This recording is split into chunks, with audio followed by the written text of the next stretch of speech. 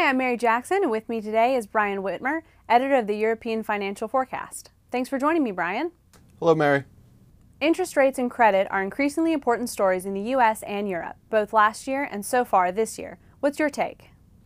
Yeah, we've seen this gradual rising trend in interest rates really since 2016. Last year was kind of choppy, but the overall trend is up. I think that's going to continue, maybe accelerate in 2018. I think the important thing to remember is really, interest rates are not rising just off historic lows. They're really rising off unprecedented lows. And I can show that, on a chart of Italian and Spanish interest rates here. Italy was able to borrow in 2016, was able to borrow money for 10 years at an interest rate of almost 1%. I mean, this is a country that holds a quarter of the continent's non-performing loans. Spain was able to borrow in 2016 at rates below 1%. And I'm showing down here the European Financial Stability Facility. So this is the pool of money that Europe borrowed, collectively borrowed, to bail out all the countries that were borrowing too much.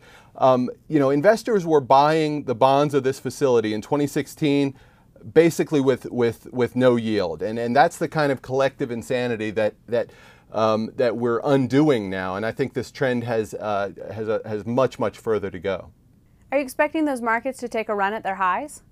That is what I expect. I mean, most of the highs came here in early part of 2017. I think we're going to see some sort of thrust up. I think this is sort of a corrective decline in most markets, and we'll see some sort of thrust up in these bonds.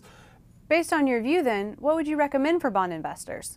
Yeah, in terms of recommendations, I'll tell you what I'd stay away from. I'd stay away from longer dated debt, and I would stay away from high yield debt. And that's where, investors have come in to kind of chase yield here. Long dated debt, high yield debt, both of those are going to suffer disproportionately in a rising rate environment, which I think is ahead.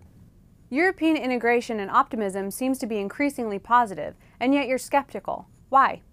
Yeah, I don't know if skeptical is the right word. I'm just sort of asking the question, why now? Why is Europe all of a sudden integrating 23 armies on the continent? Why is the European Commission suddenly ramping up its efforts to draw nations into the euro again?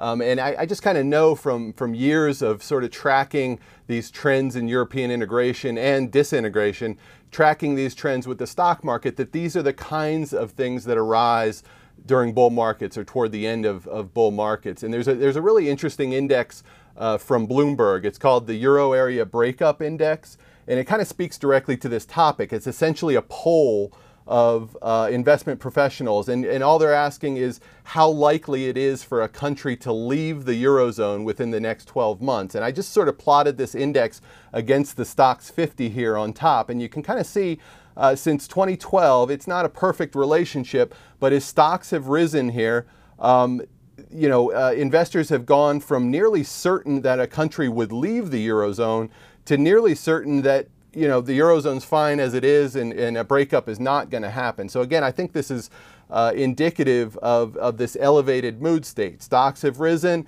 and all of a sudden the euro area is a wonderful place, and nobody's going to get kicked out or leave voluntarily.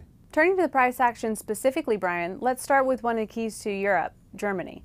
What's the wave count suggest to you? Yeah, well, let's just go ahead and pull up a chart. I've got a chart here.